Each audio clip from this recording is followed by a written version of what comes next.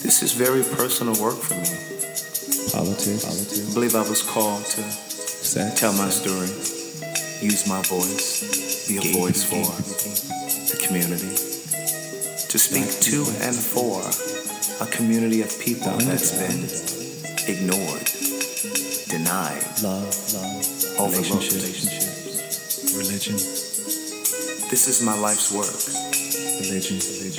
I want to use words to uplift, heal, inspire, encourage. Do something different. Every Monday at 10. So I'm sitting here with my mom's friend Juliet. You can slide over. I don't bite unless, I want to. Unless you're a nice looking young man. But I'm sitting here with my...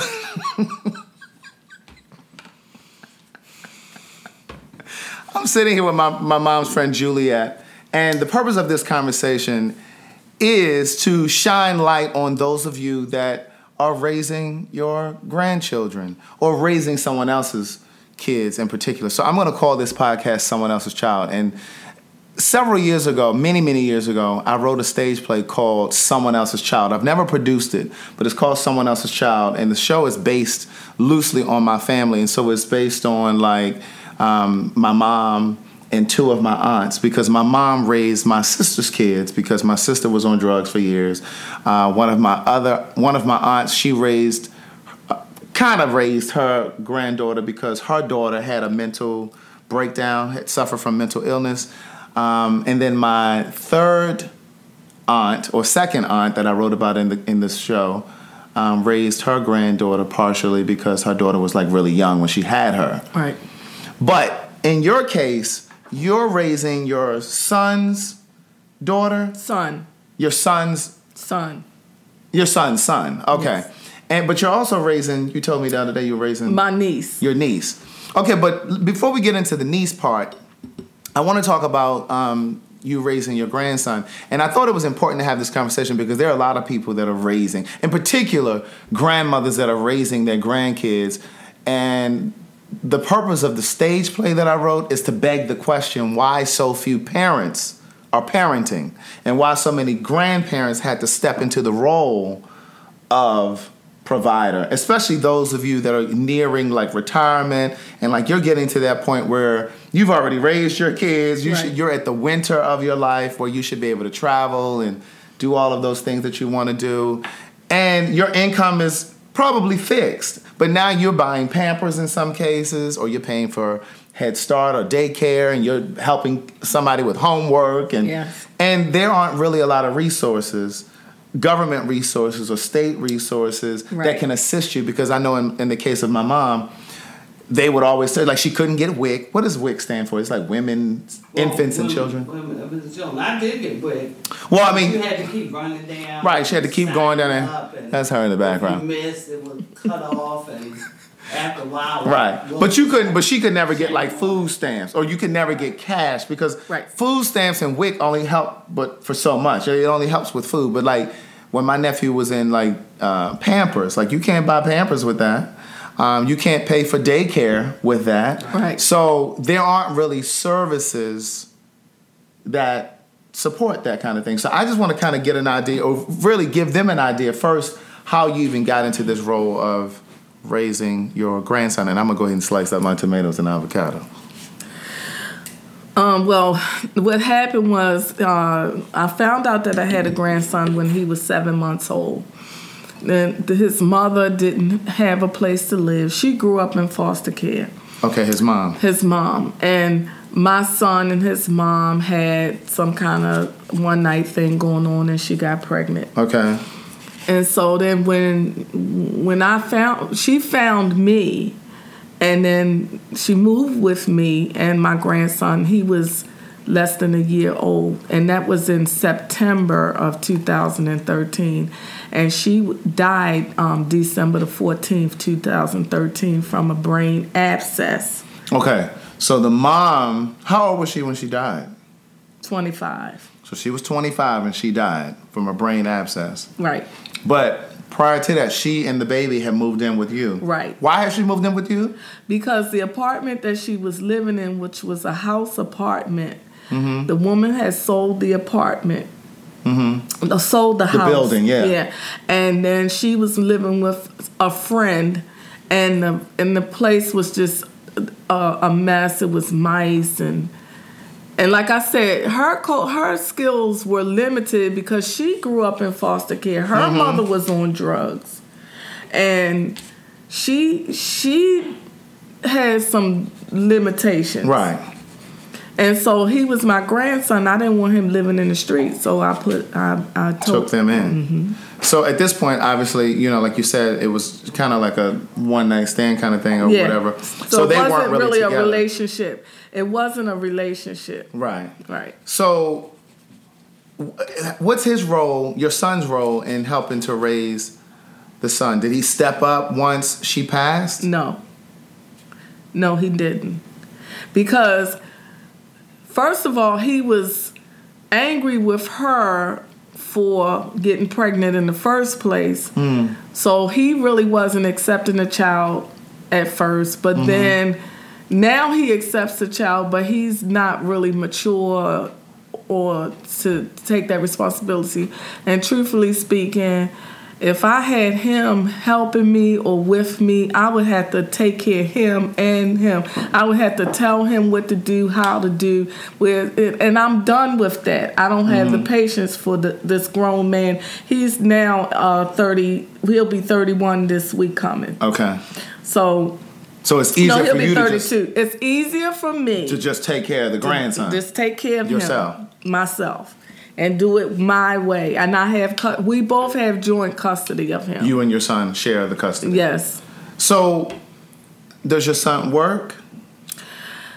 He does not keep a steady job. So, you're taking care of your grandson financially on your own? But financially, see, he gets survivor's benefits from his mother. So, I'm going to say his survivor's benefits is about $725 a month, but that takes care of daycare. Right. So daycare is $150 a week. So, which he does go to school now. He's in he just passed to the first grade, but I still have to get aftercare. So the money takes care of daycare or things like that. Right. But the other part, the clothes but I love it. Do you? I love it. But see, and that's the beautiful thing, though. See, you love it, but there are a lot of people that are struggling with it. And they may be raising their grandkids or nieces or whomever, nephews, and they resent it. You know what I'm saying? Because these kind of things happen. Because sometimes folks have to step into the role, not just because the parent was trifling, but sometimes, like in the case of, your grandson's mother, she passed. But my son is trifling as far as taking responsibility for him. Right. For example, he could come over and clean his room. He could wash his clothes. He could prepare meals after school, after work, or lunch. There's so many other things that he could do that would be helpful besides give me money. Does he give you money? No. Okay. He could do homework. He could do some of those other things. He could discipline him some so that I don't have to discipline him all the time. Well, do you think you love it because you have a better relationship with your grandchild than you did with his dad? Or it's an opportunity to have a better relationship with your grandson than you have with your kids? That was a good Oprah Winfrey question, wasn't it? Go ahead and think about it, beloved. So, I think both because, I got 2 grandchildren, and my oldest son takes care of my other granddaughter, who is about a year or so older, a year and a half older than my grandson.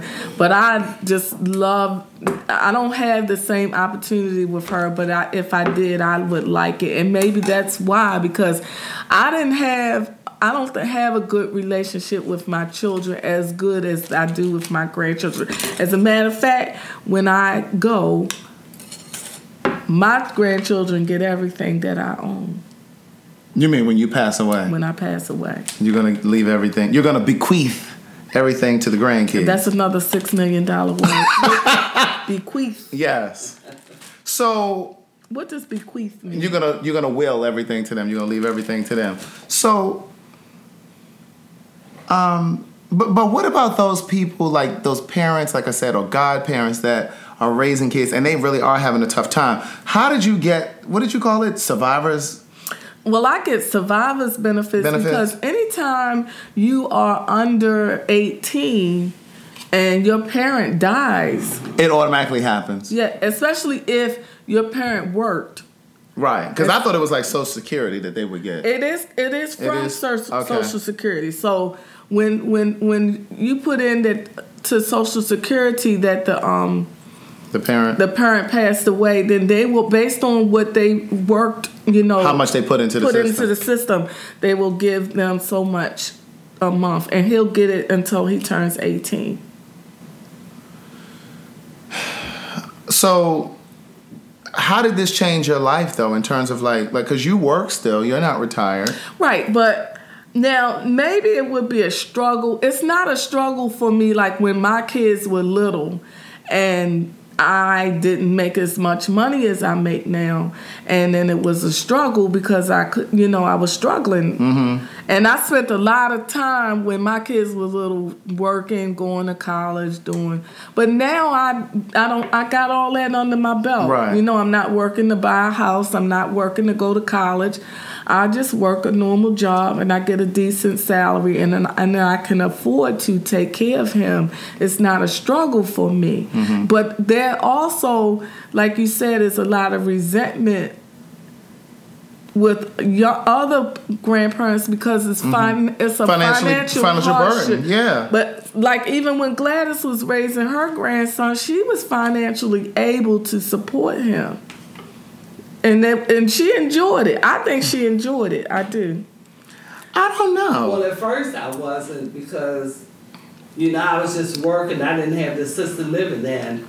But since I was dating Willie, and I had to go up to social service like 7 o'clock one morning so that I could try to get to work not too late. And it was raining and everything. And he just said, don't even fool with those people. As long as my knees are bent, I'm going to take care of you and these children. And so I just didn't worry about it anymore. And then once I started assisted living, I was financially able to do a lot better. And so, but also with you, since you have Caleb, you met Joe, who's a good man, who's accepted, you, your children, your grandchildren. Right. And, so you have support with him as well. Right. Well, what I will say from my perspective, like when my mother was raising my oldest nephew, Ty, my sister was 19 when she had him. So it probably was a little easier then because, one, my mother was younger. And then Ty and I we grew up together. There's just a 5-year difference between the two of us. So, like, when it came to homework, I was helping him with homework because I was only 5 years older. So, like, I could help him with the homework and whatever, that kind of thing. And then it got to the point where, Terrell came along. My sister had Terrell. Now, my mother was older. And at this point, she was starting the assisted living business. She was still working full time, but she was starting the assisted living business, which of course required her to renovate that other house. Right. So it was a lot of expenses, that were going out for her in terms of trying to get that business. And I say this all the time, I really think that I got my entrepreneurial spirit from my mother, because God knows I didn't get it from my father. But, my father's a hard worker. He works, stuff like that. But my father is not. You got to be a risk taker to go out on a dream, to step out on your dream, whatever it is. And so I used to watch her go down to that. She would go to work. She would come home. Well, she wouldn't even come home. She would stop down at the other house and, yeah. I remember. Oversee like construction or whatever was happening down there. And it was years before she got her first client down there. And that was through Juliet. And that was through you. But my point is, at that point, she was older and she had a lot more going on financially. But I was older too, so I was at a point where I was driving, so I could pick Terrell up from school, I could drop him off at school or whatever. But it was still a burden because financially, I was also about to go to college soon.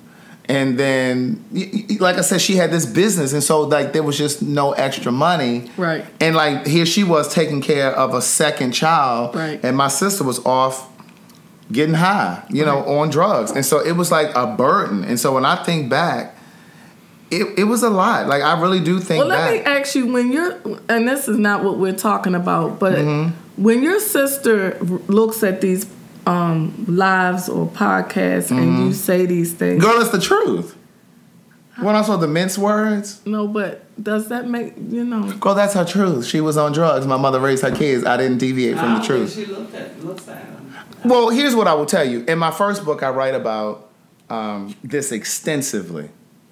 And I mean, down to the point of like how, you know, my youngest nephew, Terrell, would sometimes come here. Because like he lived with us, but he also lived with his mother. My nephew, Ty, who's the oldest, he's always lived with us. He's never lived with her. Because like I said, when my sister had him, she was 19. So Ty never left this house. But when Terrell was born, she wasn't living with us. She was still with the father, you know, and then they broke up. And then she'd be in and out of drug treatment centers, so he would come here. So he kind of like stayed with us sometimes, and he would be with her. But there were times that he would come here, and he'd be filthy, like pamper full of poop. You know, so he'd be starving, you know, hungry. You know what I'm saying? And so I saw the effects of that. And so I write about that in the book. And so when she read the first book, you know, she knew about the book, and I told her that, you know, it was coming, what I wrote about and all that kind of stuff. But to actually see the words on the paper, and by the time my first book came out, she had been clean for 20 years. Right. Literally 20 years. And so by the time that first book came out, you know, anyone who met her in that 20-year span didn't know who she was at the time. I say all of that to say she was dating a guy at the time, and he was reading my first book with her. They both bought a copy, and they both were reading it. And so he was further along in the book than she was. So he got to the point in the book where she was getting high, and Terrell would come over here, and he'd be dirty and, you know, hungry. And he said to her, he said, wow, because they were only dating a couple years, and he said to her, wow, I cannot imagine you this way. He said, I can't, because he had never seen her as an addict. He had only seen her as a rehabilitated person. And she said to him, yeah, you know, I mean, I don't know what she said to him, but basically, she, you know, they had a conversation about it. He knew that she had been a recovering addict. He knew that, but he had never seen it. And so then she called me, even though she knew I had written about it, she called me and said, why'd you have to write all of that in the book? Like, why'd you have to go into all of that? Like, you know, that, and then she was in a little bit of denial. It was like, Terrell was never dirty, but, you know, you got to remember, she was on drugs, so you didn't see what we saw. Because a lot of those years, you were in a fog. And then she even called my brother, who spent 23 years in jail, and she said to him, well, how do you feel about Craig writing this in the book? But again, he knew that the people that I cared about, I told them that I was writing this book and what was going in the book. So this was not like Nova and Queen Sugar. But my brother said to her, I don't have a problem with what he wrote. It was the truth. It's the truth. Now, if he had written something other than the truth, then yeah, I would have an issue. But it's the truth. So she just kind of had to relive it, I guess, a bit. Yeah. You know, but it was what had happened. Right. You know, but I think that what happens is a lot of times these kids feel bounced around. Now, I don't think your grandson will feel like that, but here's what I will tell you. Your situation is unique in a sense that his mother passed away, but his father is still living. Right. So he may have a bit of resentment towards the father at some point because he is living. Well, he does have resentment towards his father. How old is he now? 6. He's 6. But he knows, he's like, has an old soul. And maybe because I'm older and, you know, I raised him. Because what I didn't do with my kids is when I told them things, don't do this or do this, I explained to the kids. I didn't explain it. I say, it's this way, and I didn't explain it. Right. But this time, when I do tell him things, I explain it. Well, this is this and why, and you need to think about this, and you need to be mindful of that. So he's thought-provoking. Right. So he is resentful to us. He doesn't want to go visit. He doesn't, but he wants me to be kind to him and not fuss at him. But Right. he doesn't want to go stay with him. Really? He doesn't want to do anything with him. Well, I know with time, his father, well, his grandmother and dad always said that Ty wasn't his child. But the sister will consistently come every weekend to pick him up to take him over there. And so then it got to the point where the grandmother was like, yeah, here's my grandson, he looks like his dad, and so and so and so and so. So by the time Ty was about 8, because he would go over there during the summer and stay, and then he'd come back, because we usually go down to Virginia Beach or somewhere for a week or two. Right. And so other than that, she would keep him because I was working. Right. And I didn't want to leave him here with Craig, you know, because he was just old enough to keep us out. So, Man, he is not nobody's babysitter, okay? and so, you know, they never, to me, never really had a really good relationship, the two of them. And But you know what I will say is, I think that a lot of times kids oftentimes will have a better relationship with their mother's side of the family. Right. Usually. Usually. You know what I'm saying? Like, I was closer to my mother's side of the family than my father's side. Like, it's people on my father's side that I don't even know. You know what I mean? Right. And my father has always been in my life, but I always felt closer to my mother's side of the family than I did to his side. I just never really felt close to them. But, so, do you have any friends or grandmothers like you that are raising their grandkids that are struggling, or, you know? You see it all the time, and because it's evident in the black community. You know, I'm a social worker, so you All know, right, come on, give us some of that social work. So, in the black community, that's what we do. Black, you know, we take care of the grandchildren most of the time. It happens all the time in Baltimore. And what are some of the reasons that you think that it's happening? Drugs. The kids are irresponsible. They don't have jobs. I just don't know. It's like they just don't take responsibility for their kids. And people will tell me, well, if you just stop doing it and just make your son do whatever it is he's supposed to do, then, you know, and remember I used to tell you that about Ty all the time. Yeah. But then I had to learn. Either my grandson is going to be a knucklehead, or Right. I'm going to do the best I can to Well, let me give them a little background on what you just said. So my mother and Juliet are really good friends, right? So when they met, how did y'all meet? through this the assisted living. I used to Yeah. work. I was a case manager, and she needed clients in her house. My mother was trying to get clients for her And I assisted met living at a business. meeting. And that was in 1997. Okay, so in 97 they met. So that lets you know how long ago that was. So they became friends. So what's that, 25 years? That's 25 years. Between 96 and 97, yeah. So what happened was, when Juliet came into my mother's life, or when they came into each other's life, in 97, I was still in high school, which meant Ty was about to go to high school. Right. And my mother was raising Ty, and she would sometimes raise Terrell because he was back and forth. And Juliet had all of these opinions, and was just like, well, girl, if you just would just stop doing this for them, and, you know, Donnie would have to step up. That's my sister. I used to say that too. Donnie would have to step up, and this, you know, this, that, and the third. Don't be mad with me, Donnie.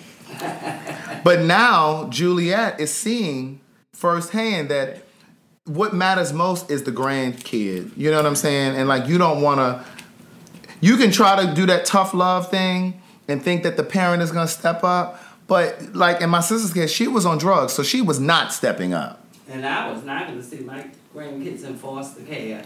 Because like at first she was getting married to some guy and they were moved to Virginia with his mother.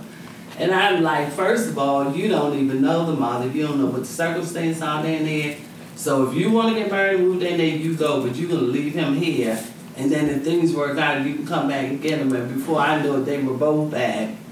And, you know, I didn't let Ty go. So whenever she would move, I just would let her move with her because I knew she was still in and out of the drug life. And I didn't want to have it on my conscience, that something happened. Right. Because I'm mad with her and gonna make her take him, to keep him over the weekend or whatever. Right. So, and the same thing with Terrell, and he would just lie. And, I go out there from work and I said, Terrell, you had dinner yet? Yeah, we had chicken and broccoli and so and so. And I go in the house, won't be a drop of food in there, But you know what I realized from that whole thing? Because like she was saying, Terrell, my youngest nephew, that stayed with Donnie, and he would come here, he would live with her, come here. I don't care how dysfunctional a child's relationship is with their mother, or how abusive it physically or verbally it is. That child is always going to maintain a soft spot for that mother, and they're always going to try to protect that mother. Right. And that's what he would do. But then they also look at the difference between Ty and Terrell. Mm-hmm. Right. Terrell is a survivor. Mm-hmm. And Terrell is more independent. He's going to try to figure it out before he asks for help. Before he asks, I was just telling you the story the other day. I'm not going to go into that now, but I literally had to help him the other day because he won't ask. He won't ask for help. But that's one of the things that I think he learned coming through that fire. Right. You know what I'm saying? Because he's never had that stable home life. But I will also say, I think part of the reason that Terrell gravitates to these girls that have kids is because he craves this built-in family. I think that he feels... I don't think he ever really felt at home. I think he feels at home here, but you know what I'm saying? Like, he never had a stable home life here because he didn't know how long he would live here. Right, because when he came here, he was older. No, what happened, I was coming from my mother's, I think, one Sunday, and we stopped at this light because they live right there at Garrison and Park Heights. Mm-hmm. And I said to Craig, that's Terrell crying. He said, my name, that's him crying. I said, I'm telling you, that's him crying. So we turned around, parked the car, went in there. I mean, he was drenched in urine. And they all hide up. I just took him. He was like 7 months old. And I just kept him. I called Lynn. And I said, Lynn, give me the lady's number that used to keep Tyra when she was a baby, because I'm going to need somebody to keep Terrell. And I got to be to work at 7 o'clock, which she already knew. And so I called this lady, and she was like, she wasn't taking more children. I said, Miss, you have please got to help me, because I don't know what else I'm going to do. I can't lose my job. She said, well, all right, bring them tomorrow, and if it works out, then I'll be able to keep them. So that's what I did. I dropped them off the next morning, and from then on, she just started keeping them. And then when he got a little bit older, he used to stutter real bad. And when I was taking him to the doctor, he was on the board then at this daycare on Pennsylvania and Dalton. I can't think of the name of the church. And he said, I'm going to get him in there because they can take him to speech classes. And sure enough, he got him into that daycare. And a lady would open up at 6:30, so all I do was pull up. And these men that helped out in the daycare, they would just get him out the car, take him in, and I could keep on going. And same thing when I picked them up. But as far as you said about children defending their mother, I remember one day I was in here, and I was going in on Donnie on the phone with Lynn. And Ty, he was just sitting here for a while, and I wasn't even paying any attention to him being here. And all of a sudden, he burst out crying. He said, you need to stop talking about my mother. And I said, oh, Lord, I didn't even think he was paying me any attention, So from then on, I told him, I said, well, I'm not going to talk about it no more. No more. But no, you kept Terrell up until he was 5, and so then he went back home. 5, right. And then as he became, he went home at 5, and then he came back here. He came back when he was about 8. Okay. But he was in and out in between. Mm-hmm. But he really came back about 8 years old. He stayed until he went to middle school. And then that's when Don, I think, met George, and they got married, and he ended up moving up Delaware with them. But that was another mess. Oh, please, believe. But, it's just really hard. And I just don't know if I would be made of the stuff. I mean, I'm sure I would, but, to really step in for somebody else's child, especially after you've raised your own kids, and they've already become an adult, and it's like you got to start all over again. Because I literally will sometimes see grandparents. You can tell when it's a grandparent. You're in a store someplace, and you can tell that it's a grandparent raising that grandkid, and you can tell that that grandparent is overwhelmed. They sometimes mean to the kid because they know they have to step up for the kid, but they're resentful. But in tired. But in the black community, that is a part of our community, is that we raise the grandchildren, and it's in the Hispanic community too. But now it's almost like it's intensified because, again, like you said, the drugs. Even more than ever, black men are not present in the home. Right. So what do you think the solution is? And I don't even know if you have the answer. I'm just asking because as a social worker, you see this stuff. My thing is, well, I don't have the answer, but I do know some of the contributing factors. And some of the contributing factors are that society, TV, propaganda demonizes the black men. They don't have the self-esteem. They don't have the opportunity to advance themselves. They don't have the education. And they're not self-sufficient. They're like Joe, my husband, he is the type of person that will take care of family. He works. He's a construction worker. He's self-taught. He can repair, fix anything, car, whatever. He's going to make that money and make it work. Right. Why can't my son do that? I've taught my son from, we're going to make this work. When I had an assisted living business too, I had all three of my kids working in the assisted living. Had them cooking the food, cutting the lawnmower. My kids used to break the lawnmower just to keep from cutting the grass. They used to break the vacuum cleaner to keep from vacuuming the floor. And they worked against me. And I was making all of us work in the business so that we could all have. Right. So, but and I would say this to you, but one of the things that I've said to my mother, because I really do think that my sister, because my mother and my sister have this kind of a relationship where it's on again, off again. It's kind of on right now. But my sister has communicated in so many ways that she feels like my mother gave me more than she gave her and my brother. My sister and brother have the same father. I have a different father. So my sister feels and has said she thinks that my mother has done more for me than she did for either of them.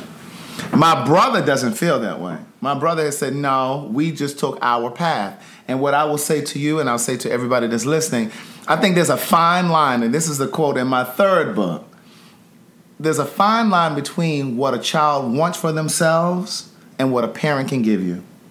There's a fine line between those two things. Right. So, like, it doesn't matter how much, because from my perspective, I think my mother gave me, and of course, there's a 14, 15-year gap between me and my sister and brother, so I wasn't there for their childhood. But based on what I've heard and based on what I've pieced together from what my brother has said, family has said, she gave them the same thing that she gave me. Right. Now, granted, I do believe that as you get older, like you're older now raising your grandson than you were when you were raising your kids. And like you said, when you were younger, you were trying to get everything situated. You're trying to buy your house, start your business, go to school, where now you're more settled. I believe the same is true with me. My mother had me at 32. She had, you had Donnie at 20?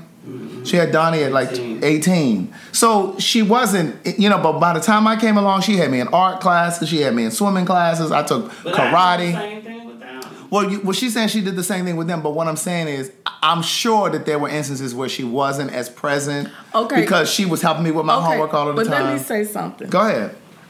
Okay, so Donnie, your sister, in her childhood or whatever happened, whatever happened with her self-esteem, with her way of thinking, with her self-image. Yes. She got on drugs and she had kids and she struggled and she went through the struggle. Right. Okay? Right.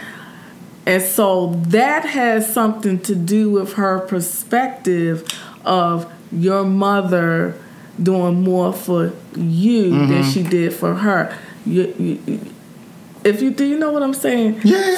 So she it doesn't have anything to do with her saying that she did more for you than she did for her mother. Them. It has nothing to do with you. No, it has nothing to do with me. Right. But what I think she does is she uses it against my mother to take advantage. Because I think I will say this, and I've said this before, I really do feel like my mother tries to overcompensate because my mother my sister holds that thing over her head. And I think my mother goes out of her way to try to show And her. like I said to you the other day, well, what more could your mother have done other than raise her kids? And I agree. But most people... So she raised her kids. That's more she ever did for you. Right, because I ain't never had no kids for her to raise. And that's exactly my point. But a lot of times, we look from a very myopic point of view. We only look from our point of view. We're not looking from another perspective. And I feel like my sister looks from her own perspective. She looks at the fact that I went to college and then I went and did this. And you know what I'm saying? Right. But my thing is, right. But my point is, you had those same options too. Right. You chose to go the wayward way. Right. You know what I'm saying? So there's a fine... So I think that even though what my mother did for me wasn't identical to what she did for them, but I believe she gave us the same core stuff. And then as she got older, she had more money. Yeah. She was more established. More settled. So she could help. Right. But she's done everything for even your brother. Right. I mean, my God. I remember when she was helping him, taking care packages and... Who you telling? She dragged me down to them jails a few times. Look, dragged me down to the jail to visit him a few times. And I remember, and I used to... I'm telling you, she did, but she did a lot. She did a lot. And in my family, my brother thinks that I was the golden child, and I was treated better because now if you put us side by side, I have more than him. I'm more established than him. So he feels like because I'm more established, that they gave you more. That they gave me But that's more. the point that I'm making. I think there's a fine line between what your parents can give you and what you want for yourself. So let's just say, for the sake of argument, they gave you the same thing. My mother gave us the same thing. But how much are you going to factor in my own drive, my own ambition, my own wants for myself? You know what I'm saying? Because what good is her hope for my sister if her hope is to be who she is? You know what I'm saying? You can't dream a bigger dream for somebody else. That's just whether you're dating, whether you're kids. And this is another thing where I got a thought. Okay, so when you get off of drugs, and I told Gladys this years ago, and... Oh, I hope you're about to say what I'm about to say. Go ahead. When you get off of drugs... You still have the same... First of all, you're stuck in the age you were in when you got on the That's drugs. what I was going to say. So you lost all of that those years. all that growth and all of that maturity. So you're starting from that state of mind. She got on drugs at 19. Okay. And Lord, I gotta think. Because I had another thought. So you still have a manipulative spirit. Yes. So her way, and I don't really want to talk bad about your sister. It's not talking bad. This is just about. This is just giving. This is in general. But her way is just like when she's manipulated because she was on drugs for so many years. So they learned to manipulate. Right, but that doesn't go away. Exactly. So that. Let me help you, beloved. Okay, I'm gonna give you a good metaphor, a really good metaphor. It's just like with gay folk.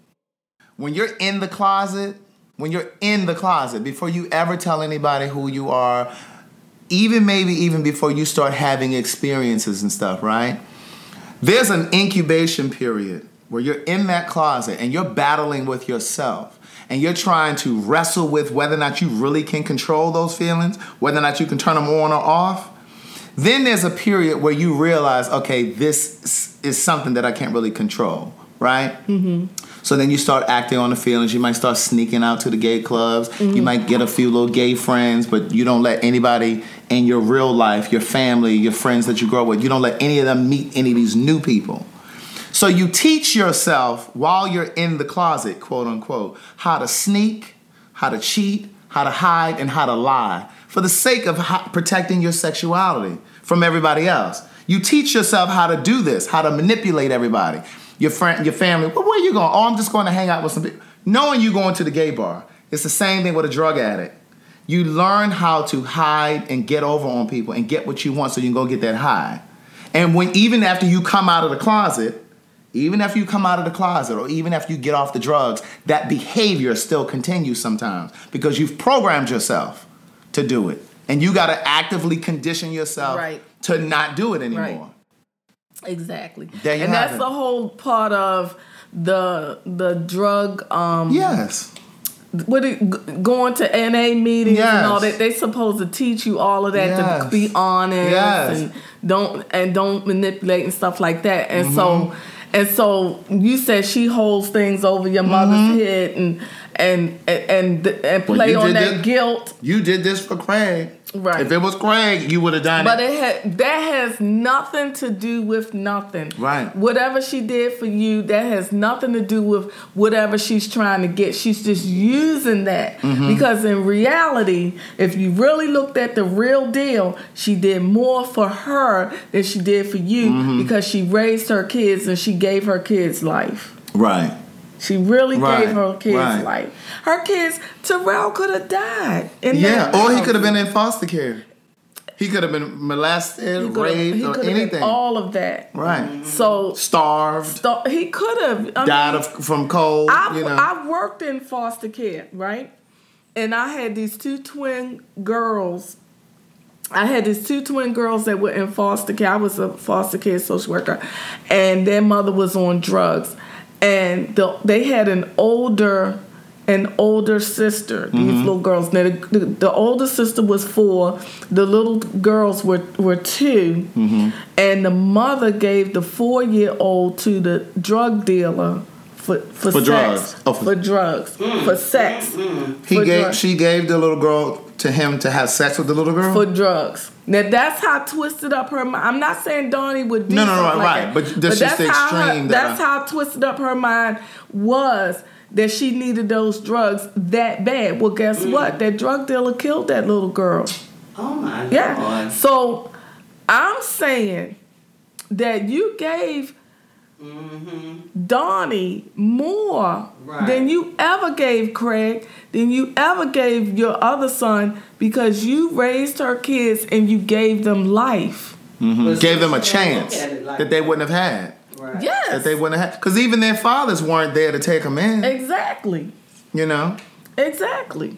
But I want people who are in the position like you that are raising, like my mother was, raising somebody's kid, to hear this, because I know it could be difficult. I know it could be very hard, and you never have any time for yourself, you never have any leftover money for yourself or whatever. But think about all that you're keeping that kid from. Think about the possibility. But see, I enjoy, like if I take him to Hershey Park, or if I take him swimming, or if I take him to the park, I'd rather be doing that than to be doing something personal for myself. Mm-hmm. I mean, I do think that you're an exception. Cause I like just watching him. See, I'm enjoying the stuff that I was too busy to enjoy, or not mature enough to enjoy when my kids were little. I wasn't mature enough to say, oh, they think that, or that's funny, or that's cute, Because you were too busy trying to live, and you were, you know what I'm saying? Right. That's what I always say about when you're in your 20s. I don't know how old you were when you had your kids. I was in my 20s, but I was so busy working. Right. But still, I had them too young. Right, because when you're in your 20s, and I've said this for a long time, when you're in your 20s, you live outside of yourself. You're so busy trying to accomplish everything that you want to accomplish. And even if it's not specific goals, but you're focused on going out with your friends. You're focused on doing the things that make you happy, things that are self-satisfying. And you're living outside of yourself because you're trying to pull those things to you. You're trying to make because it's an extenuation of your childhood. Because you're self-centered. You're still self-centered in your 20s. You're in the moment. Yeah. Right. And so you just finding out who you are. You don't know who you are until you in your 30s. Listen, that's why I say that there's a 30 shift. I believe there's a shift that happens interpersonally when you're 30. And like somewhere between the ages of 28 and 30 are the roughest years.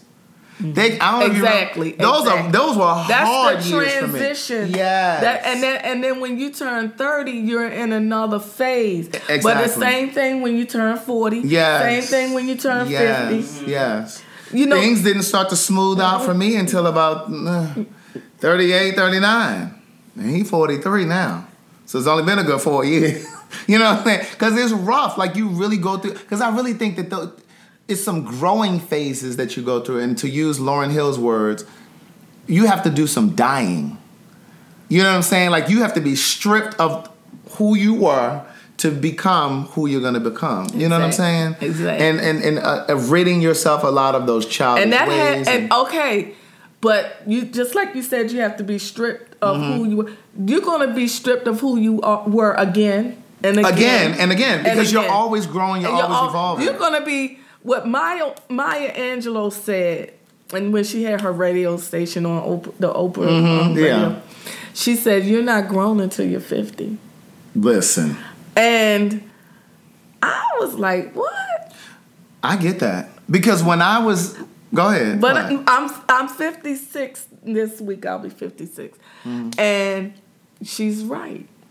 You're not grown until you're 50 because then you're really settling down. You're really and you're still learning, always evolving.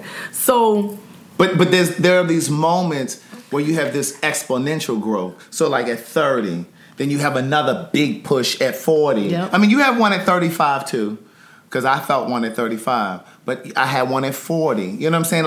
And I have a friend who used to tell me, because he's older than I am, and he used to say, "Craig, wait till you turn 35. And I would be like, "Greg, what do you mean?" He's like, "Just let me know when you turn 35. He used to tell me that. And I didn't. And when I was a kid, I used to think 25 was it. I thought, because see, in my mind, your car insurance dropped. Of course. You know what I'm saying? I just felt like you had it all figured out. It must be something special about 25. Your car insurance drops. You know, you got it figured out by then. You've already graduated college if you were going to go. Most likely, you were going to be done by 25. So I just felt like 25 was like this magic number. But when I got to 25, I'm like, stuff is still not right. Like I remember I've always been able to pay my rent. Like when I had jobs. Not those periods when I wasn't able to pay rent, when I was out on this entrepreneurial thing. But like when I was like right out of college, I always had jobs before I really jumped into this writing thing and entertainment thing. And so I was always able to pay my rent.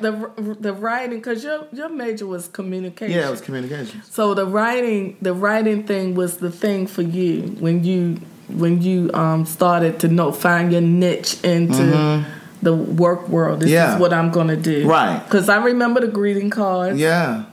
Yeah. And then the books. And But remember, years before all of that started happening, I was working corporate jobs with just a dream. And all I was doing at that time I was writing music. And it was just one of those things that I felt like it was never going to happen. I always had this drive, like, oh, it's going to happen. But there was always a small piece of me that felt like maybe it's never going to happen. Because I remember working jobs and not having enough. Feeling like I didn't have enough to stretch.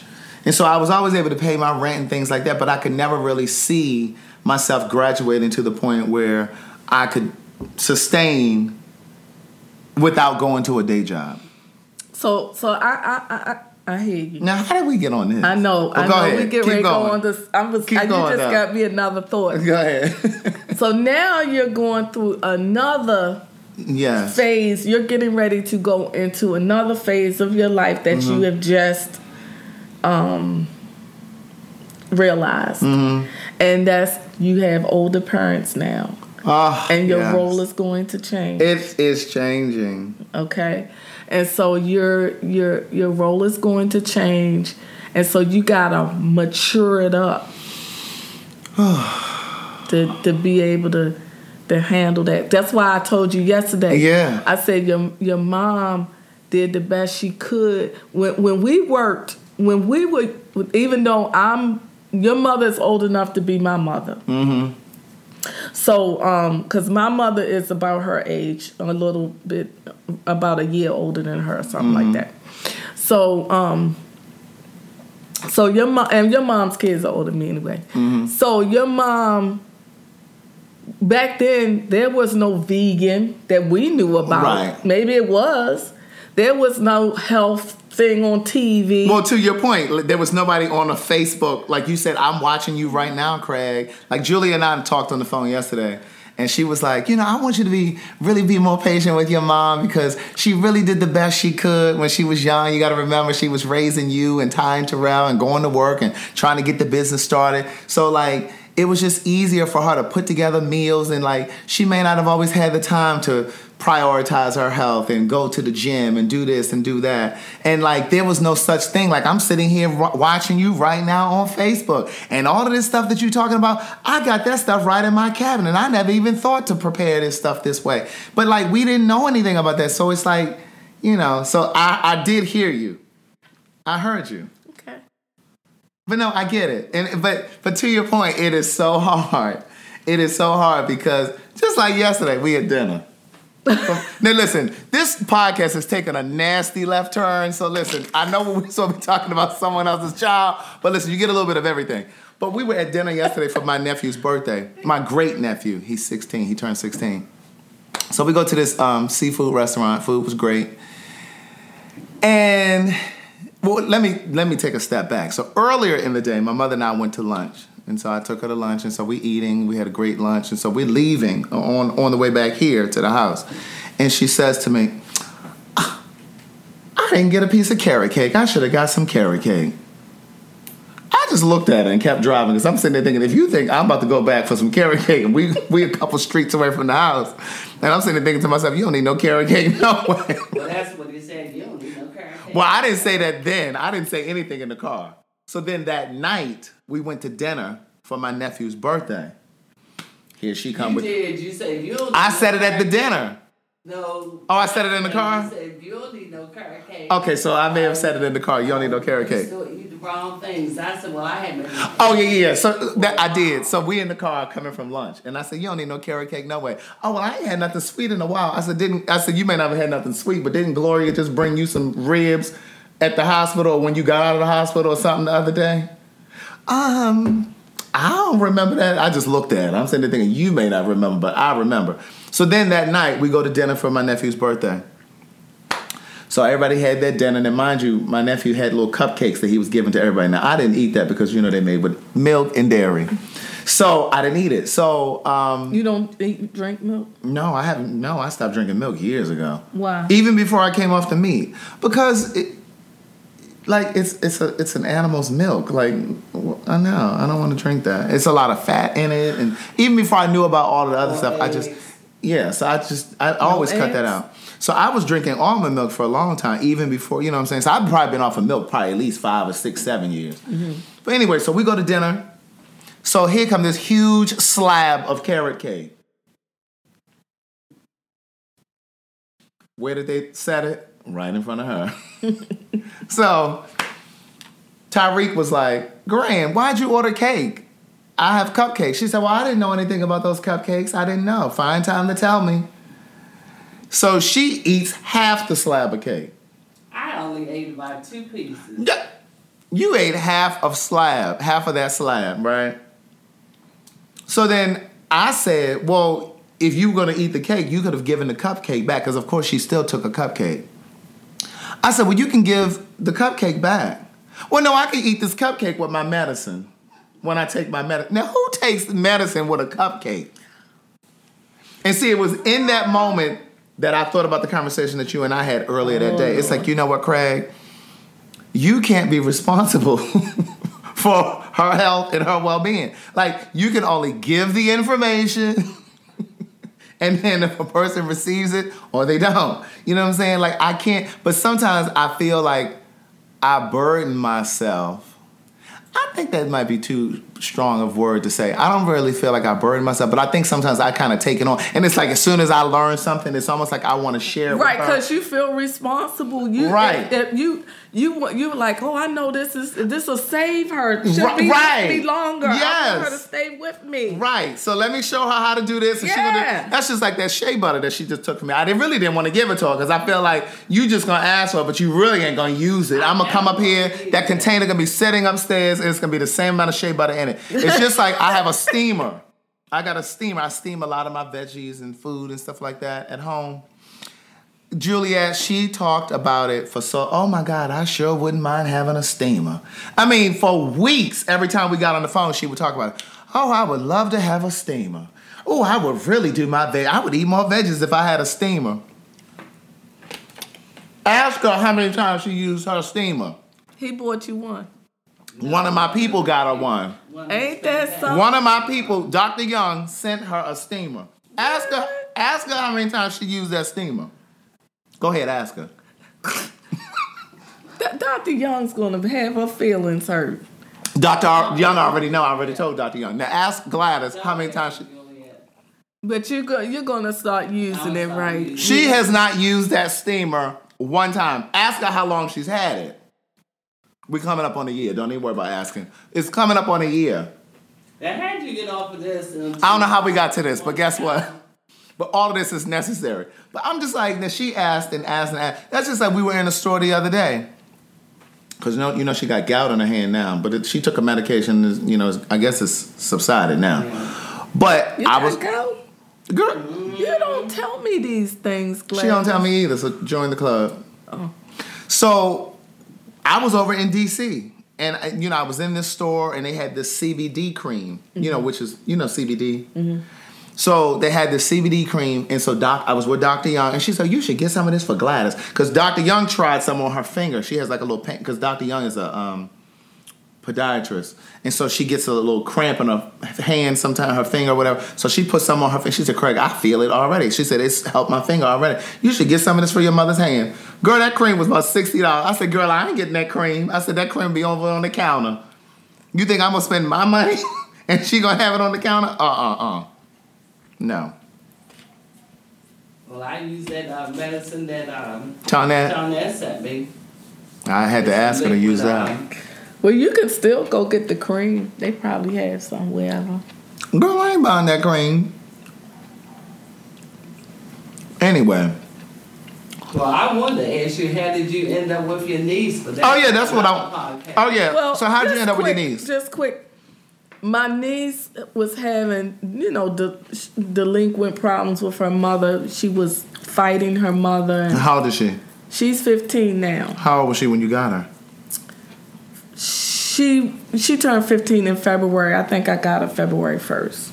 So she's your brother's? She's my brother's daughter. So they, you know, so her mother has mental illness. And so she was fighting her mother, and so instead of her going into foster care, because I used to take care of her when she was a baby, so then she started to come with me. I told them, the foster care people said, can you take her? And I said yes. So I have her, and I have had her now for 6 months, no fighting. But I handle it differently. Some of the stuff her mother went through, I went through with my kids. But I handle it differently. I give her respect. I don't argue.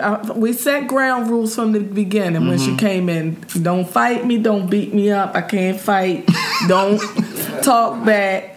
You told her that? Yes, don't talk back, and we will get along just fine. If I say something that you don't like, let's talk about it later. But please do what I asked you to do, and we'll talk about it later. And she does that. Right, and she's doing well in school. She didn't go to her dad.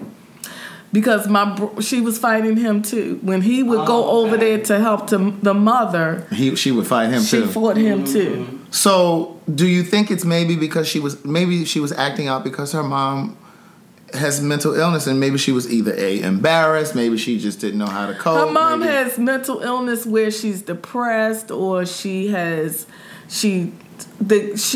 got like 6 kids, and the older kids have to take care of the younger kids. Mm-hmm. Well, this girl wasn't doing it. She was the youngest of the older kids, and she's like, I'm not doing that. Right.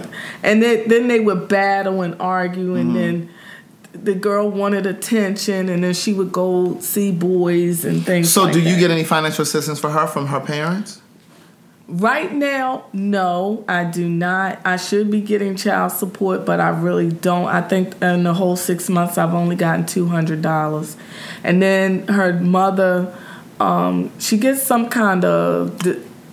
Go ahead. The mother applied for some kind of disability for my niece.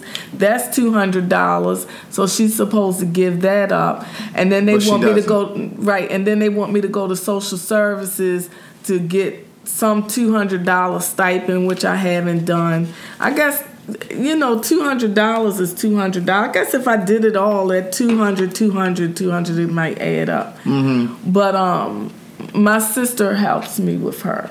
Okay. Yeah, my sister helps.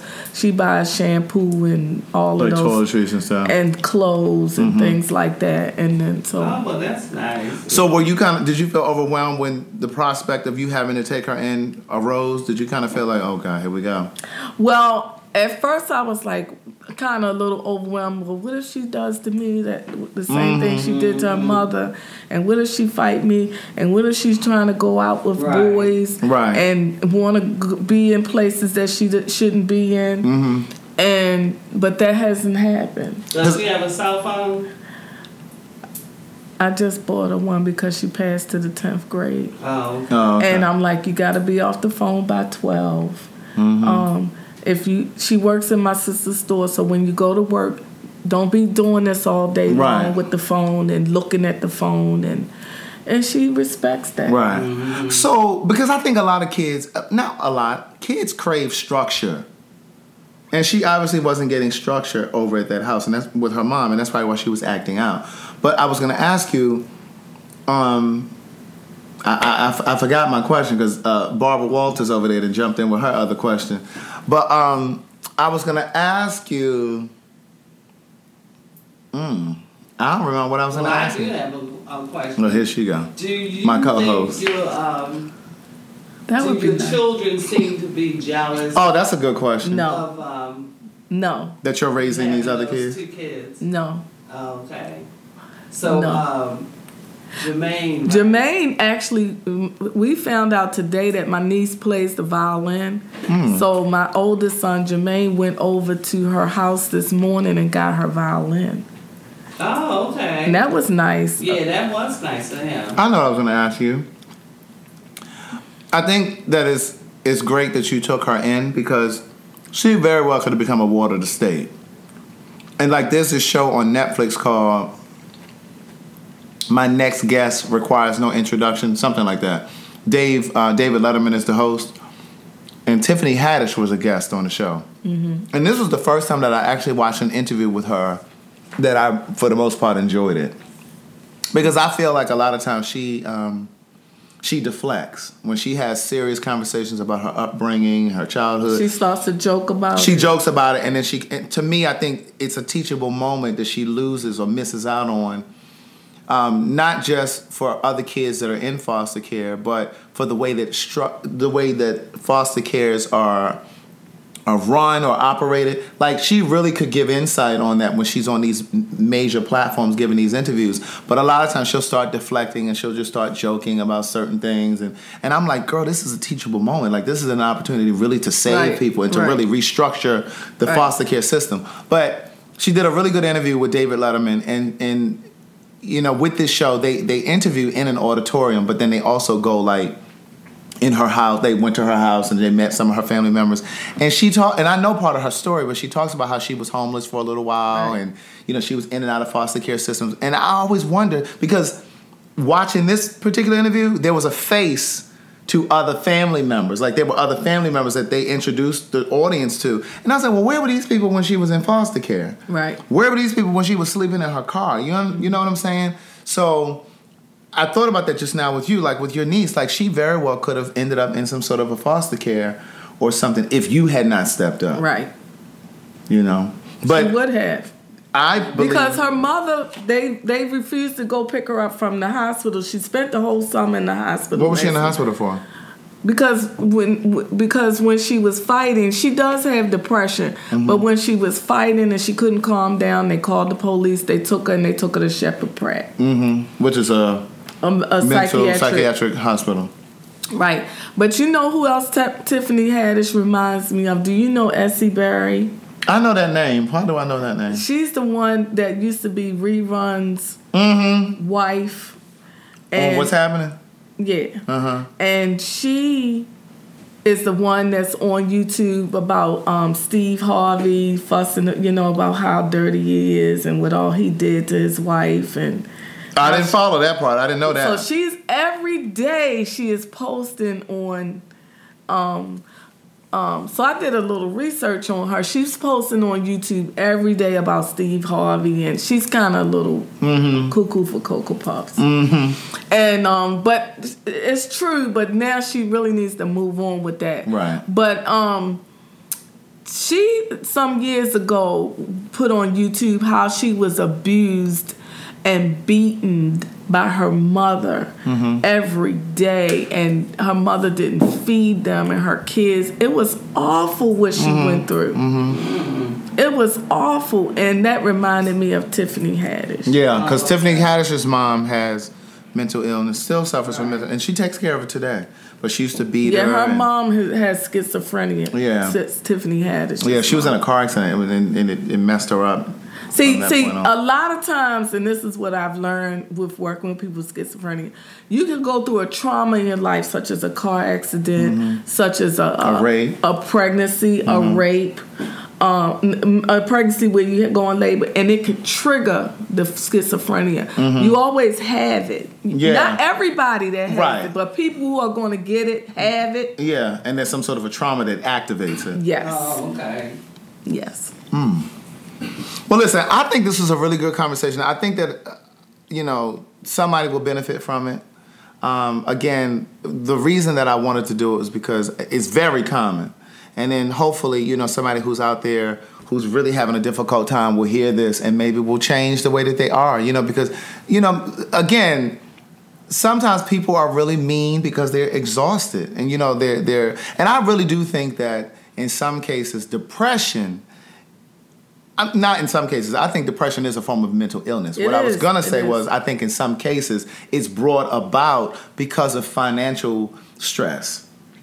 In a lot of cases. It's something to be said about people, marginalized people. Right, but there's different types of depression. There's depression when you get depressed because of financial stress, because of whatever stresses you're going on in your life. Then there's depression where people call it where you're in a deep dark hole. Yes. And you can't get out. Yeah. And you can't get out of bed. And you can't go That's to work. That's like a mental exhaustion. That's different. Yeah. That's a different depression. Yeah. It's different. So, and a lot of times you come out of it when you're depressed for whatever's going on in your life, you come out of it. But when you don't get treatment for it, you can die. Yeah. If you don't get treatment for real deep down dark depression, you could just lay there and just wither away. Well, I've heard stories about James Baldwin because I know someone who knew him and a couple people who knew him. And they're older than me, obviously, but she was saying to me that, because I said to her, well, how did he die? And she was like, I really believe that he died from loneliness, extreme loneliness. But I wanted to do this conversation because, again, I think that sometimes, how you see people in the grocery store and you'll see these grandmothers and they cussing at these little kids and they frustrated. It's not always just because of ignorance. Sometimes they are just so overwhelmed and they don't know how to go about it a different way. Right. You know what I mean? And so if you have people in your family or friends that that are raising kids, try to give them a little break. You know what I'm saying? Try to give them a little reprieve. Like, you just never know. That's what I was going to say. Sometime offer the babysit. Hey, is there anything I can do for you? I know you had to step in and take care of such and such's kids, but, hey, I just got your little gift certificate so you can get your little manicure. I'll keep the kids for right. You know what I'm saying? Just something thoughtful. Just try to put yourself in that position. But it's hard, you know what I'm saying? Just having time alone in the house makes a difference sometimes. Yeah. Right. So, but anyway, thank you for listening to this podcast. This has been so much to say. We're available for free. Joe, you got anything to add? I'm trying to do the closing, and she inviting somebody else to add in. Well, Joe, did you want to say something? I just think, he's playing a pivotal role in their lives. Joe, did you want to say something, Joe? Joe, you want to say something? Joe said he didn't want to say anything. He's shy, but once he get going, if he was to get going, he would really have something thought provoking to say. But he's just real shy and quiet. Right. Joe, last chance. No. Okay. Thank you for listening to this podcast. We're available for free on Apple Podcasts, SoundCloud, Spotify, Google Play, Stitcher, TuneIn, YouTube, wherever you can listen to a podcast. Please hit the share and subscribe button. It is free. Be safe. Keep loving yourself.